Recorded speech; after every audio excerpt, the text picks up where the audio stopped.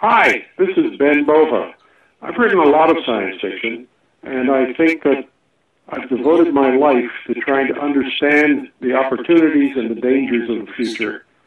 And if you listen to Sci-Fi Saturday Night, you'll begin to understand a lot of that too. Sci-Fi Saturday Night. Sci-Fi Saturday Night. We will begin a mass invasion. We'll tell your people to surrender now and avoid war. Don't think you get me so easily! It is now time for us to put Earth under our rule. It's your sacred duty to tell us the truth. Confess that you've been guilty of witchcraft. You expect me to believe that you can overrun the entire world? We cannot be defeated. We have never been defeated. That is the message to bring your people. Yeah, they're dead. They're all messed up. Sci-Fi Saturday Night. From our recycled Halloween candy co-op deep on sub-level 13 of Area 51, tonight we're proud to present a gender-neutral rendition of Seven Brides for Seven Brothers, reimaged in iambic pentameter, adapted for radio by Stephanie Meyer's younger brother Oscar, and featuring the voice talents of Linda Blair, Pam Grier, and once again welcoming back the beguiling yet waterlogged Esther Williams. Hello and welcome to TalkCast 294, this week's edition of Sci-Fi Saturday Night.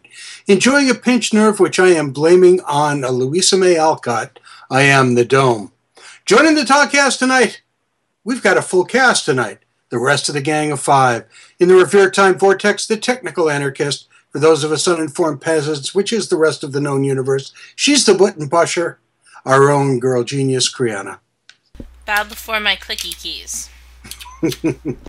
From the stacks of her personal space in the Dank Dungeon's industrial trailer parking lot and the new and improved grafted and cloned vegetable market, this week featuring pseudo-soy cheese food snacks.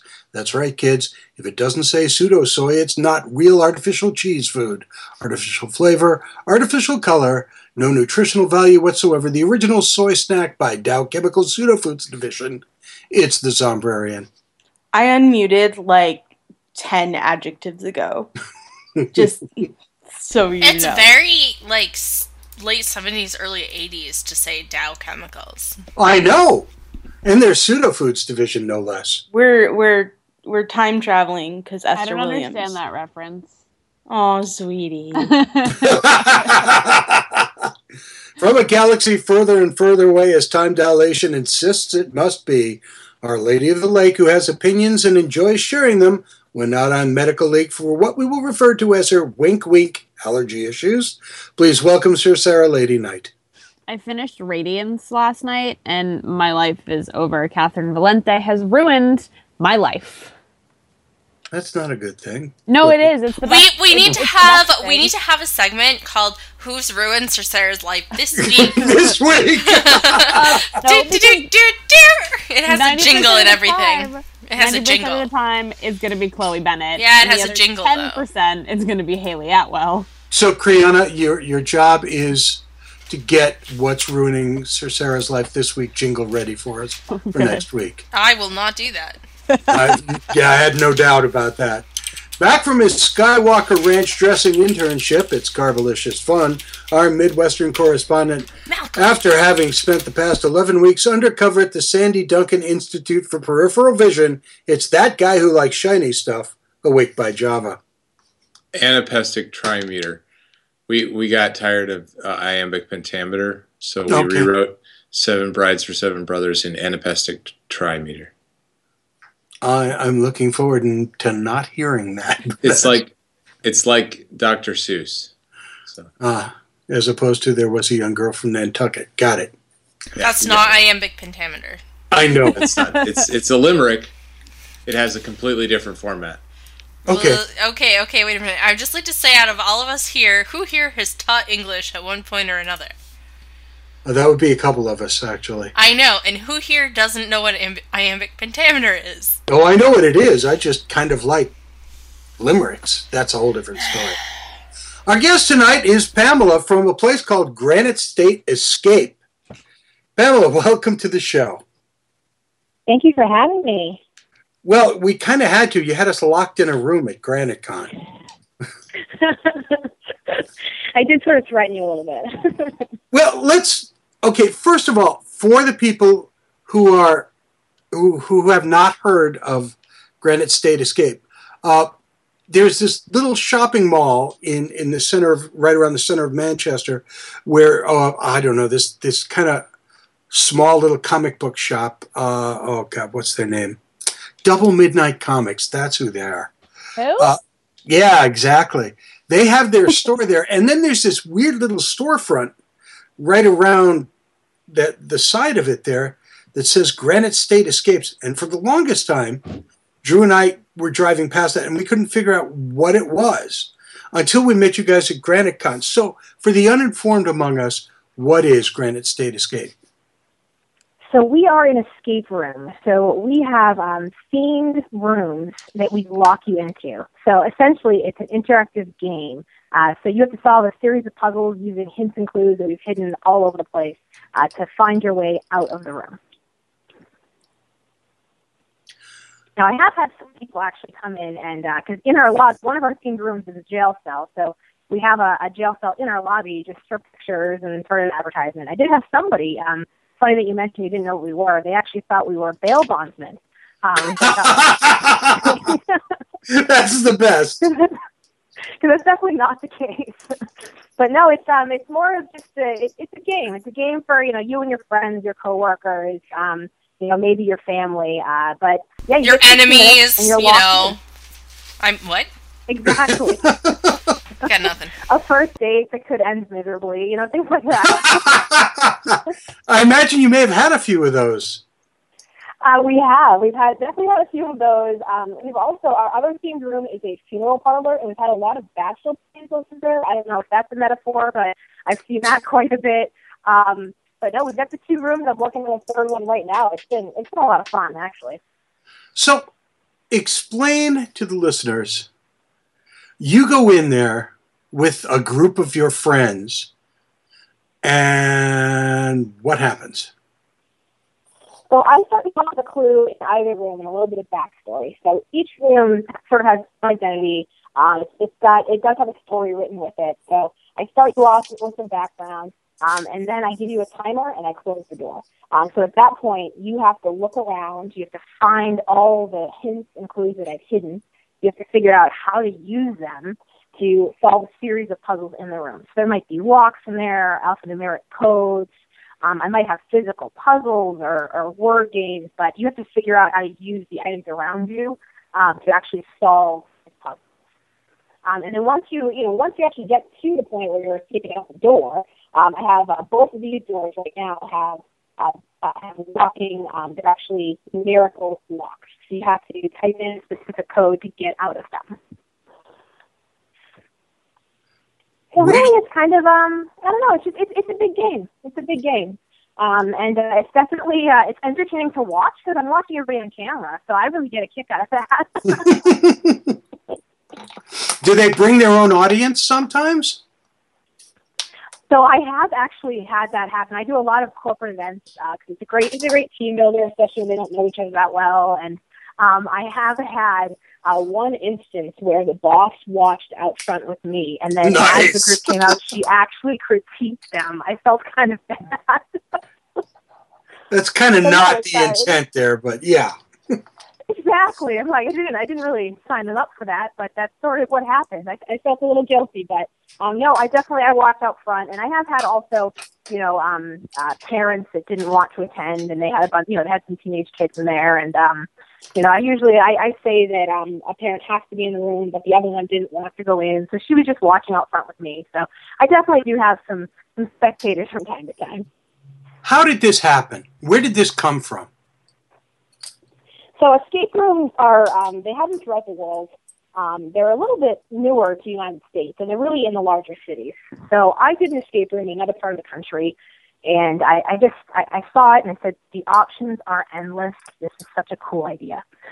So we came back to New Hampshire, and my husband and I grew up here, and we said, there's nothing like this here at all. And really, what do? You go bowling, you go to the movies. We were looking for something thought-provoking, something different. So we decided to put it together and sort of test it out, and people have been overwhelmingly positive in their reaction. We just opened it in July, and we've already had a couple thousand people come through, so it's been wonderful.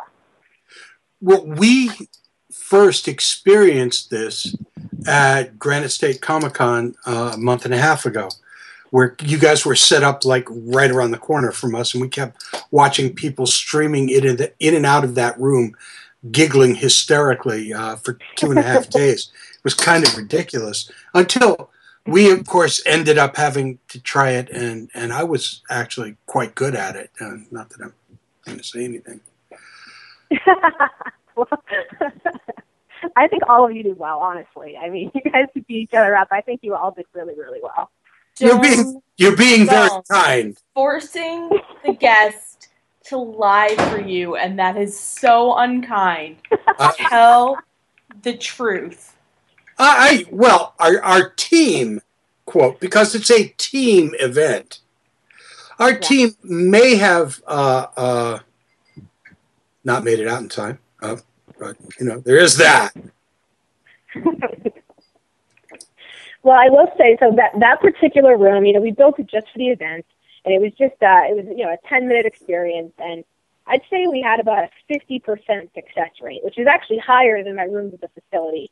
But yeah, I'd say we're about 50%. So, if you didn't make it out, you're with half of people. So don't feel bad. Don't feel guilty. No, I don't feel bad for the team that went in and may not have made it out in time. But we had another team that went in that in fact did make it out in time.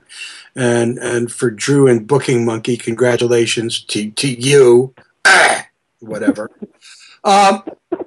So right now you have Escape from Jail and Escape from the Funeral Parlor. You have a maximum number of people that you allow in at any one time, and it's an hour per game. So over the course of the night, you can do 2 or 3 games in each room. I do many more. So I have an hour. You get an hour in the room. I give myself a half hour because I need to reset the room, and I need to prep it. I need to prep the guests for the next booking that's coming through. So I open on Thursday and Friday about 3 o'clock, and I go all the way through. I think the last booking's at like 9 o'clock at night. Saturday, Sunday, I'm open all day. But I open up. If somebody calls me and they say, "Hey, we want to do a corporate event on a Monday morning," I'll do it. I've got no problem doing that. So we get quite a few people that go through. Actually quite a bit. I mean, just at GraniteCon alone, we had over 400 people go through, and we were there for 2 days. Right. So it was kind of amazing watching that stream of people go in and out. Yeah, it was interesting because in the beginning, we were really at GraniteCon to try to show people like this is who we are, and we knew it would be a good time. So, at Double Midnight, obviously they're our neighbors, and they approached us and were like, absolutely, we're interested. So the first day, for the first couple hours, we only had a couple people as they were trying to figure it out, and then by Sunday, I mean, we were turning people away. We're like, we can't. We're booked all the way through. But no, it was a great time for us. I mean, that's the first time I had been to a Comic-Con, so I really enjoyed it. I had a great time. And I think we're going to become regulars now. So, wait, sorry. Go ahead. No, go ahead. I can ask mine. Yeah. How difficult is it to create a traveling room? Like that's what I'm fascinated with. But I'm fascinated by the fact that you brought one to Comic-Con and set it up. Right, and that was sort of the X factor for us. We looked at it. We said, if we're going to this, we need to be able to display what we do and who we are. So I sort of came up with this idea, and I ran it by Double Midnight. I said, I'd like to bring a room. And they loved it, and I said, all right, but I have to figure out how I'm going to do this. So that's why I asked. I said, is there an office? I need an office, a conference room. I need something to work with. I knew if I was just in the regular plane, I would have no chance. It's just like large open space. It's just too much going on. So they actually had an office available for us. So I planned it all out and said, all right, you know what? I need to create walls that I can completely create and design, and they have to be able to break them down, bring them, and put them back up there. So it took a little bit of ingenuity on our part, and we definitely had to sort of plan it out. Because typically it's like I have the room and I build it, and you can work around the space. But this was, I need to build it at my office, bring it, and hope that it sits there comfortably. Because we weren't familiar with the space we were going to. We just we had rough dimensions. But I think it worked out actually pretty well. I mean, I enjoyed that element. I liked to be able to bring something. I think it was cool for people to see because they didn't expect it. Once they walked in, they're like, wow, this is awesome. And I'm like, it is awesome. So do you have a puzzle design background? Is that how you design them, or do you just did you find a hidden talent when you started doing this? It's a little bit of a combo, I guess. I mean, I've always sort of been a creative person. I've always been very involved in, I do a lot of different arts, and I'm like an avid writer, and I went to school for behavioral neuroscience, actually, so I was like really interested in the way the brain works, and just to see how people, really the psychology behind it, I think is interesting as well. And I saw it, and I also, we do this for our niece and nephew all the time. We do scavenger hunts with them at the house. So we do sort of build these where we give them clues, and there's a series, and it's walking into the house, and they have to find different things. And when I saw this, and I saw the paper, and I said, oh my gosh, I could do this, and it could be so much fun, and I think that it would bring something completely different to New Hampshire. And we did, and we kind of tested it out and said, well, let's see what we can produce. And honestly, it's not easy to put the rooms together, but the ideas are the fun part for me. I like to create them, and I think that it did come easier to me than I expected. I will say that. Now, the two rooms that you have currently, the jail room and the funeral parlor room, are those like permanent? I mean, are they built in so that you're not going to swap them out for another room at some point? So I will definitely swap them out. They're built in, like the rooms are built for these rooms, but I will swap them out. So I have the two. I have a third one that is under construction right now. So I'm looking to release it in November, probably later in November. It's going to be a Diffuse the Bomb room. So I'm working on that now. And then after that, my timeline, I'm thinking it's probably going to be every 6 months or so I'll replace a room with a new one. That way, if you come see us, every 6 months or so, you can always do a new space. So I think that's important to get people to come back. Oh, yeah, absolutely. How many rooms do you have up and running, or do you plan to have up and running simultaneously? We will probably have 3 at a time once we have this third room built, but I do have space for a fourth, and I'm actually thinking, and this is by request, this started with GranaCon when I started to see the families come through, and my spaces are built for the older crowd. They're not easy for kids. I mean, my rooms are 20% success and 40% success rates in them. I mean, and these are adults. So, to have like a birthday party of 8-year-olds, it's a little too difficult for them. So I've had a lot of requests for a kid room, so I'm thinking about building one. We've been trying to set up the logistics of building a room specifically for like the 7 to 12-year-old crowd. So I think that fourth room that we have, we're actually going to devote it to a kid space. Nice. Yeah, so let's change it up a little bit. And honestly, there's not a lot for kids to do that's thought-provoking. And I know when I was a kid, I would have loved something like this. So I think that could be good for them. So where can people find you? You have your own website, and can they book right from there? Absolutely. So actually, most of our bookings are done online. So our website is just escapenh.com. You can read about our rooms on there. We even have a video that sort of breaks down the process for those that have never heard of an escape room. They're kind of puzzled about the whole thing. And then you can book right online. That's how we usually do it. Unless it's a special event or something they want to book outside of our office hours, that's when they call me typically. We're all over social media, Facebook, Twitter, Instagram. I'm learning Instagram and Twitter, but we're all over that. So it's definitely I'm not super comfortable with it, but I'm learning. You've been open for about a couple of months now, and your business has just grown and grown and grown. It's one of the more original things I've seen that really appeals to. Well, you saw how it appealed to everybody at the con. It was crazy. Right. Absolutely. I can't wait till you're established enough to start doing like theme rooms, so like Escape Santa's workshop.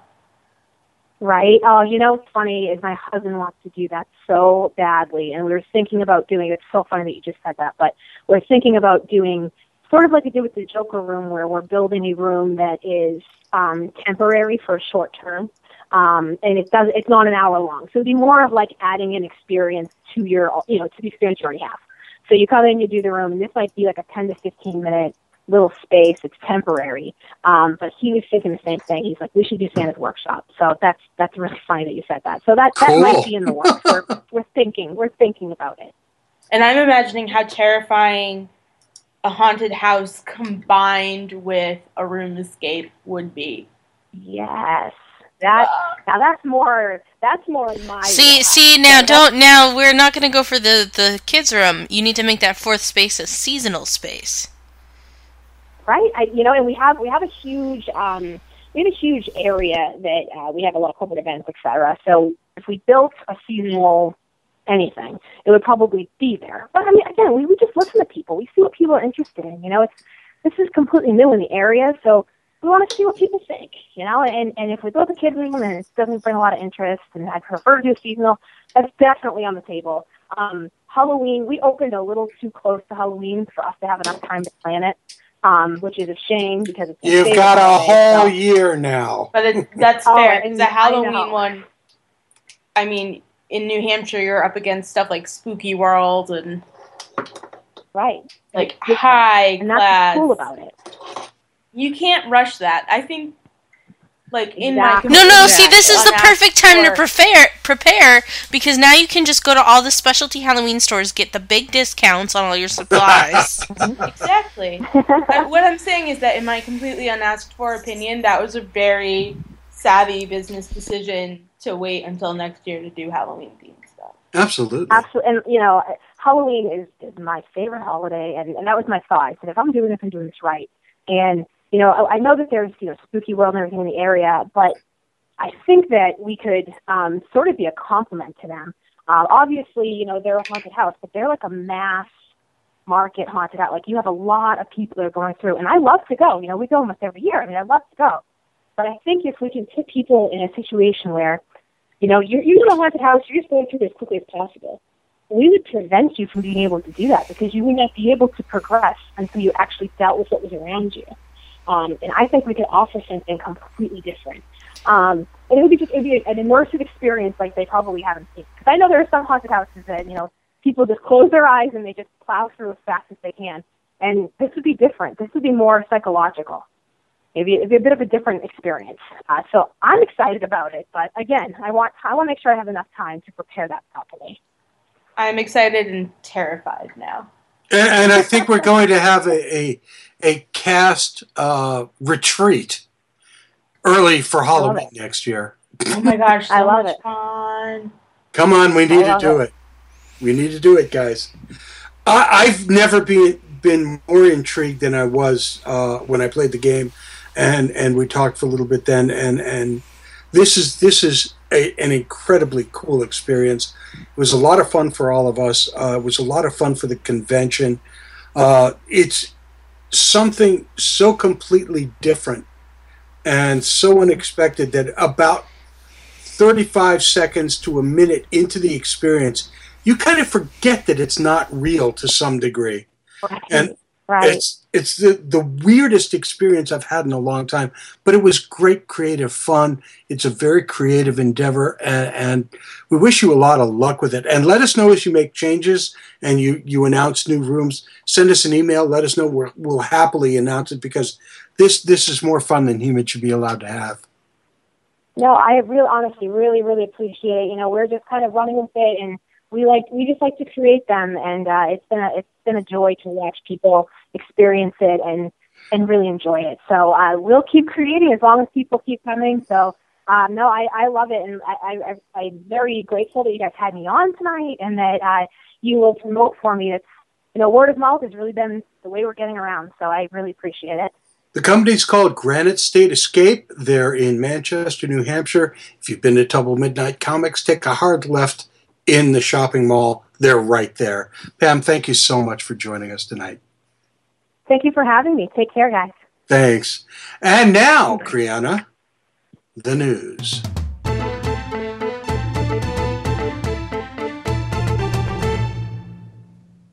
Wow, that was like seamless. I like that. It's not funny if you say it every single week. I know, but it doesn't work every single week. Yeah, it has been. When was the last time it didn't work? For the past 2 weeks, but that's a whole different story. Oh, you know what?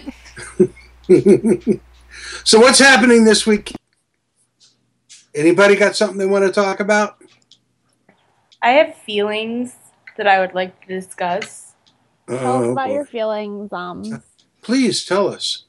So, those of you who've been listening for a long time may recall that way back when I was a wee little Zombrarian, I wrote my undergrad thesis on Philip Pullman's His Dark Materials. And so I'm having a lot of feelings now because the BBC is going to make that book trilogy into a mini-series. Oh. And oddly enough, unlike when people have said, oh yeah, this book's going to be a movie, and I've been like, I don't know. I'm actually excited about this one. Why? Because it can't possibly be worse than the actual movie, because it had Nicole Kidman in it, and she's just like wooden as fuck. Okay, well, that character is Nicole wooden as Kidman's fuck. works something anyway.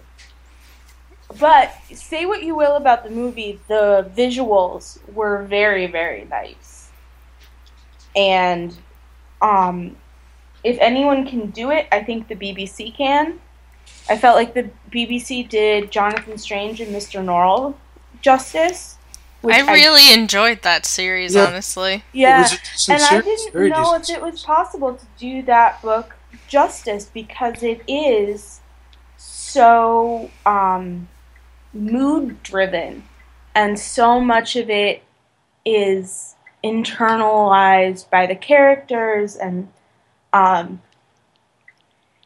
was pleasantly surprised by that, and I'm hoping to be pleasantly surprised by His Dark Materials. One of the most promising signs so far I have is that Philip Pullman it's not being directed by J.J. Abrams. Not being directed by J.J. Well, that's a plus.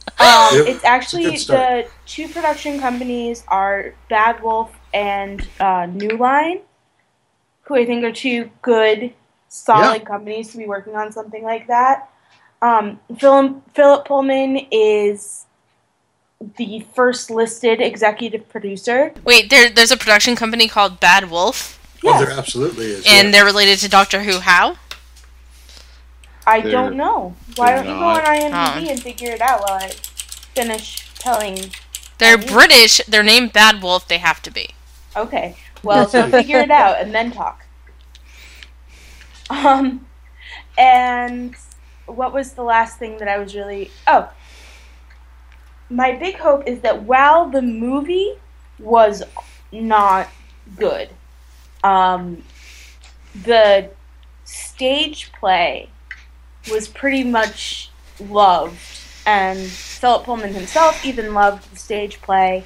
So I'm hoping they take a lot more influence from what they did for that.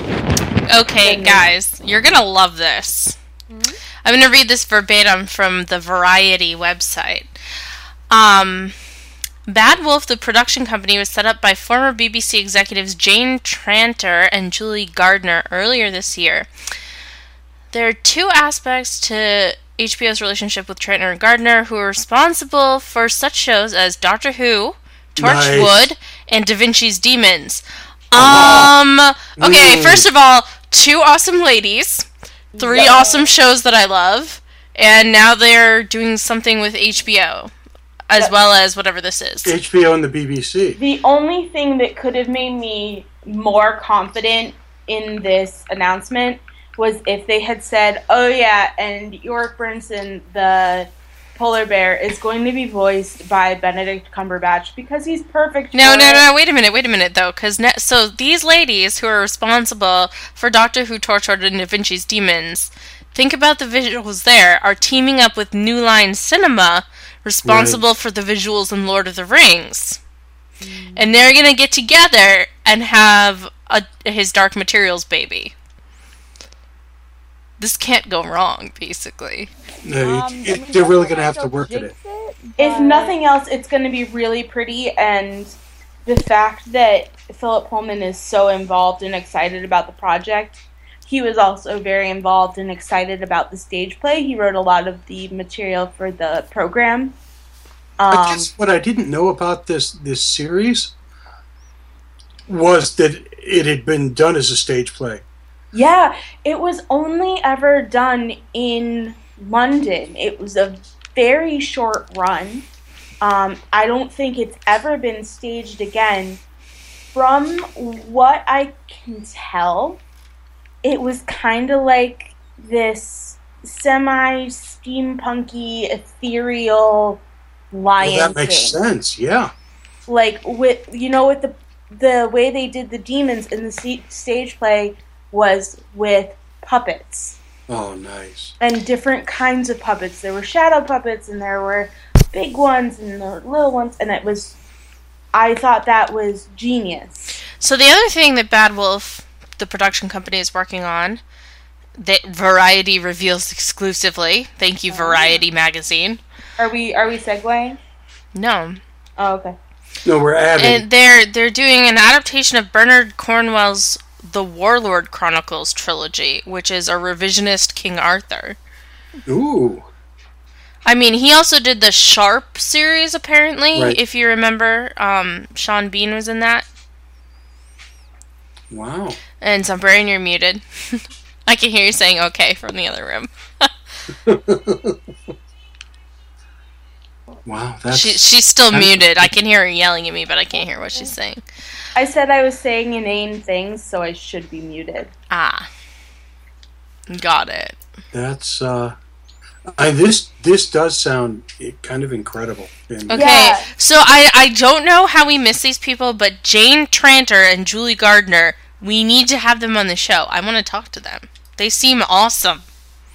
I'm sure they'll drop everything and come talk to us. From England, yeah. Especially when they hear how we talk about J.J. Abrams. Like, that'll make them feel very... They probably agree with us, to be fair. Producers. To be fair. And he's a director. Also a terrifyingly bad writer. He's also a producer. Yeah, he shouldn't be. I don't know. You are currently obsessed with one of his TV shows right now, so... I'm not so much obsessed as I'm watching it. What TV show of his are you watching right now? Person of Interest. It's okay. Oh, I kind of like that show. Yeah. Speaking of television shows that J.J. Abrams is vaguely involved with, have you heard the news about That's a segue. Sorry. Have you heard the news about the new Star Trek show? I am so pissed off at that news. I didn't hear beyond there's going to be a new Star Trek show, and then I shut my ears off. But here's the thing. First of all, the new Star Trek show is a part of the reboot universe with the new movies. Thank you. Totally fine. Thank you for that. Right? Mm-hmm. That's okay. So we've got. Wait. Did you just say totally fine? Because no. Well, I mean, it's opposite of that is true. It's to be expected because the movie's made a lot of money. So that's the first thing. But the more interesting thing is that it is all going to be behind a paywall, even though it's being made by CBS. And so it's a bullshit paywall to boot. CBS is making a full-on Star Trek show and putting it behind a paywall. I'm pretty sure that is contrary to everything that was in Next Generation. Like, all of the moral lessons would have been opposed to that. Well, yes. And worse than that, at this point, why don't you just nail the coffin shut before you start? They announce a show, they announce a producer, they do not announce anything else other than, Oh, by the way, you're all gonna fucking pay for it. Well, Really? they announced that the writers are going to be the same as on the new movies. Because that's going so well. Well, I mean, from a financial standpoint, it is. From a fan base perspective, it isn't. But I mean, I'm interested to hear about the numbers with the new movies, though, about who went to see it in the theater and then did it completely bomb when released for actual consumption. Like, I'm wondering how many people went to see that and were like, this is awful. And I'm wondering how many people went to see it because we were promised a gratuitous Benedict Cumberbatch shower scene and did not get it. Well, the first movie was so universally hated by Star Trek fans that at the Vegas Star Trek convention, which is, I guess, the biggest one that there is, the year that it came out, it was voted of 10 films. It was voted the worst Star Trek movie ever made, and Star Trek 1 was a horrendous pile of something. A lot of them were pretty bad. But coming in ahead of that was Galaxy Quest, which wasn't even a Star Trek movie. Yeah. Galaxy Quest was absolutely a better movie than Star Trek Into Darkness. Oh, of course it was. 100% better.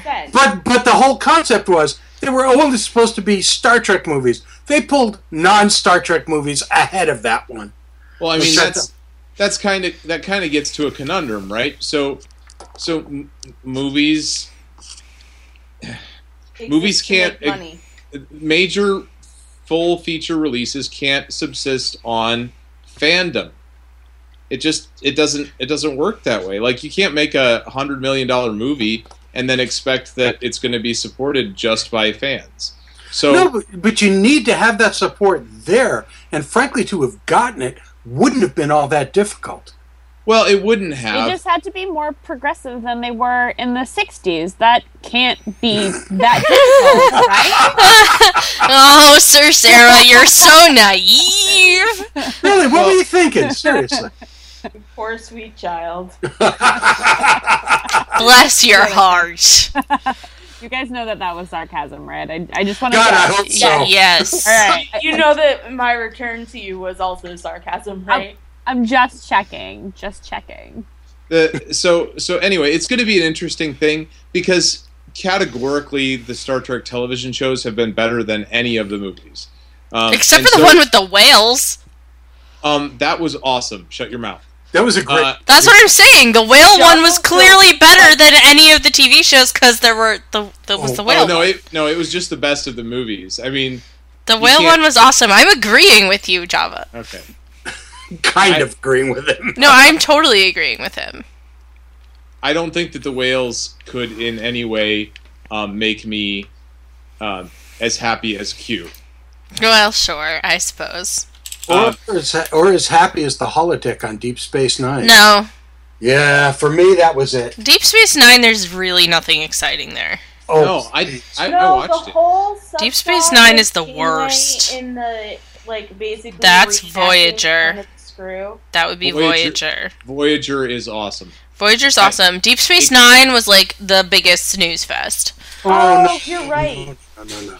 To be I can't say that Voyager takes the place of Star Trek Next Generation. Of course it doesn't. Of course it doesn't. Nothing can live up to Star Trek: The Next Generation. Next Gen set the bar beautifully. It set the bar so high that literally nothing else has a chance. Yeah, and that's kind of the problem that these writers find themselves in. Except for, you know what, and I'll admit this, I hate the Next Generation movies. Some of them were better than others. Yeah, but I would pick up a Kirk movie before I picked up a Picard movie. But that's because Kirk movies are hilarious. They really are. They really are. But not intentionally so. Potentially. That's the problem. And we'll see what happens because these guys are writers. They're fairly good writers. I mean, you can't judge them solely on the Star Trek movies. Some of their other work is okay. I glanced at their IMDb stuff. So yeah, I mean, they've got great chops for selling movies. Not and we'll necessarily see movies, but it's a new media, right? So what are they going to do with it? Are they because there are no details. So maybe here's the thing is that they're setting it up to fail with the paywall. Yeah, maybe, but understand that no maybe about it. They're absolutely setting it up to fail. It's a Star Trek show, but there's no way that they're going to bring in the cast from the Star Trek movies. They can't afford them. So it's going to have to be something else, which means there might be some more leeway here and there, and you never know what they're going to do. They could do something really, really good. Okay, so basically they're alienating literally everyone. Fans of the new movies aren't getting what they want, and people who hated the new movies are certainly not getting what they want. And people who love who is left to watch this show that's going to shell out the money for it? Well, that's really the problem. It'll get a season. It'll get a full season until CBS realizes that nobody wants to pay for it. I don't think it'll even get a full season. Maybe I'm betting they cancel it at the half, if not before. And that's a damn Or shame. they end up making it not behind a paywall. Watch. This is the long-awaited Starfleet Academy series. Oof. Oh my gosh, is it going to be like... It's going to be a teen drama. It's going to be the Vampire Diaries with Star Trek. Please tell me it's going to be like my favorite book series of all time, Jedi Academy and or Young Indiana Jones. Oh, they have been threatening to do Starfleet Academy for years. Oh my god. Yeah, but it better be like... It almost felt like they tested it like a spin-off in The Next Generation a few times. It better be something like Sulu's son gets bullied at school and Sulu has to teach him an important lesson. Well, that's kind of what they did in The Next Generation, right? Except for it was Wesley. Like, and every episode is going to be like a very special episode of Growing Pains or something. Yeah. They had the Wesley Crusher bullying episode. They did. They absolutely did. Yes, they did. I actually have seen that one. And then the Wesley Crusher falls in love one with the Wesley Crusher inadvertently murders someone episode. Oh, yes, there was that one as well. It's a rite of passage that all children have to go through. Yep. Evidently so. And then lies about it in court. I don't think I killed him. I don't know what happened. I have amnesia. That's a solid defense. If you're You know what I just thought of? Wouldn't it be cool if there was a Star Trek telenovela? Yes. I'm sure there are telenovelas in space. We've also started watching Jane the Virgin. So good. Yeah, now I was thinking about Rogelio in Star Trek and how amazing that would be. I mean, Rogelio was basically on Star Trek when he was on that. I know. That's what I was thinking of. I love it. Java? Yep. Did you get a chance to see The Man in the High Castle yet? Dome is so I have bored. not seen the next episode. We have Dome been and Java trying. are having none of our Jane the Virgin. That's right. We're moving forward. So I haven't seen episode one. I saw episode 1. I have not seen anything of the other episodes. I'm just kind of taken up by Gotham and Flash right now. Yeah, I know. What did you think of episode 1 though? The pilot. Yeah. The pilot was really good. Hold on, guys. Can you hear my cat purring into my microphone? Yeah, we kind of can. Yes. I'm just checking. Okay, please continue. Here, we'll have a cat purring party because mine's purring. Sombrian, where's Lyra? She's sleeping, and the bad one is pouting on the couch because you kicked him out of the I didn't kick him out. He left of his own volition. Well, he's pouting on the couch now, so you've got some making up to do. Okay, well, I'll throw him under some running water later. I'm sorry to derail conversations with talking about cats, but I'm also not sorry about that it. should also work, yes. Sorry, not sorry. Sorry, not sorry, cats. Fair enough. No, I just thought, as a pilot episode, I thought it was really good. So we'll see what happens with it. Yeah, there's plenty of good television going on right now. It's kind of hard to keep up with everything. So we're just we watch what we really are feeling at the moment. And lately it's been Flash, because we had like 5 episodes stacked up or something. And now we're also watching Gotham, which is kind of slow right now. Not gonna lie. I just finished season 1, and I'm just holding back. Oh, someone's into it now. Someone had to be dragged kicking and screaming into Gotham. Wait. I have to know. Dome, favorite character, go. Fish Mooney. Okay, favorite not Fish Mooney character because she's not coming back and you have to choose a new one. I know. Or you'll cry. I know. Barbara Gordon. Really? Oh, God, yes. She is so psychotic and so wonderful. See, and I thought you would be in the Harvey Bullock poet, philosopher, all-around amazing human being fan club with me. I just like, she is such a wonderful psychopath. She is. Fair. She's pretty good, and it's kind of hard to imagine her becoming the Barbara Gordon that we know and love. Oh, and Birds of Prey and later on in life. Except she's not. She's not, and nothing is. Nothing's the same. Wait a minute, though. No, wait, I thought because she's not that Barbara Gordon. Yes, she is, actually. Yes, she is. Wait, Zumbrarian, you gave me false information on the other day. Because you convinced me it was the daughter, not her. Wait. The Barbara Gordon who is Batgirl and then ends up in a wheelchair is Barbara Gordon now in Arkham Asylum? Yes, right. No, Jim Gordon's daughter. I'm not talking the Barbara Gordon we know and love, Jim Gordon's wife. Right, but the one I was telling Kriana about. But wait. The one in Birds of Prey is his wife? No, the one in Birds of Prey is his daughter. His daughter. But I'm talking about the grandmotherly character that shows up again and again. Right, that is gone. I don't recall this. You don't? Okay, No. Well... That's why I was confused. I'm good, though, now. She's like Jim Gordon's counterpart, and he always goes home and, that things are so tough. She's baking pies, and, yeah. Somehow I thought she ended up dead somehow. She does in some of them. Yeah. Well, that's normal.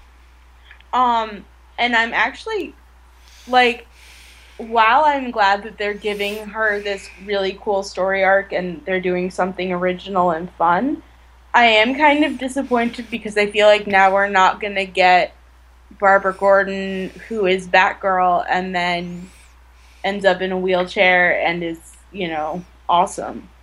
Well, it depends on how long they let the series run and now... Well, but how is he going to end up with a daughter named Barbara if...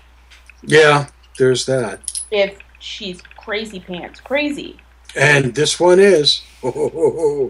I mean, the only way I can think of is if they change her name like they did with Selena and Ivy. Don't say it. I know, I'm sorry. So mad about it. It's fine. Oh, good Lord.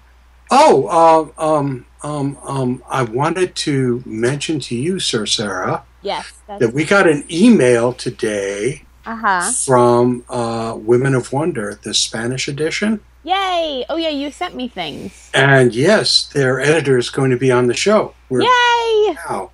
And we also booked a number of other people. So, Kriana, why don't we talk about who's coming on the show for the next couple of weeks? Oh, right now? Is it time? It's that time, yeah. Yeah, I was going to say it's that time. Sorry, I was busy playing Soda Dungeon. Nothing? You play games during the show? No, I listen and contribute. Not ever. So I guess next week we're having Mildred Lewis of Bound Blades and Agents of the Realm. I don't know what that is, but it sounds intriguing. She's the queer high fantasy comic book that I met at Topaticon. See, and this should be in the calendar, but it's not. The next week is Alan and Chris from HB Comics to talk about one of their projects. They'll be talking about Team Synergy, their new comic series. Okay, and then after that, Alison Wilgus and Paul Starr of Sockdolager Publishing to talk about something. Sockdolagers, I publishing guess. company. And then on the 19th, Melinda Snodgrass, writer of Star Trek Renegades, is going to talk about her new book. And then on the 26th... Have fun with this name. Someone needs to reschedule that one. Admaja Pandya talks about her artwork. It's not that hard. Well, it was for me. Because... why? Because it was. Anyway, Sir Sarah? Yes, well, Sci-Fi Saturday Night is the official podcast of Boston Comic Con, Granite Con, Rhode Island Comic Con, booksandbooze.com, and comicarthouse.com. Visit comicarthouse.com for the best deals on original art from dozens of your favorite artists. Tonight's outro music provided by Lawrence Made Me Cry. Check out more of their grooves on lawrencemademecry.com. Tonight's intro music provided by Rob Watts. Find more of his creations at robwattsonline.com. I feel like I haven't done that in like a month. Anyway, Dome. I want to thank our guest Pamela and Granite State Escape. It's a cool place. Check it out. Check them out online. We'll have all the links for you on the show. I want to thank our cast. It's been a long time since we've all been together and had an absolutely 1 hour show. From the Revere Time Vortex, the sweetheart of the soundboard, Kriana, and the woman of words, Umbrian. Thank you so much, ladies. That's what she said. Literally more than once. Continuing her own personal galaxy quest, Sir Sarah. Me. And back from the shadows and into the yogurt. Thank you, Java. Anapestic trimeter.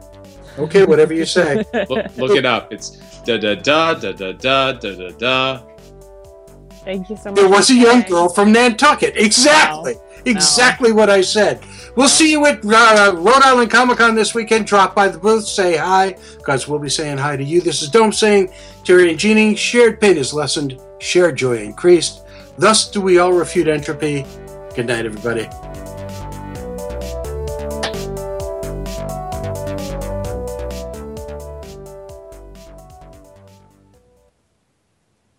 I know.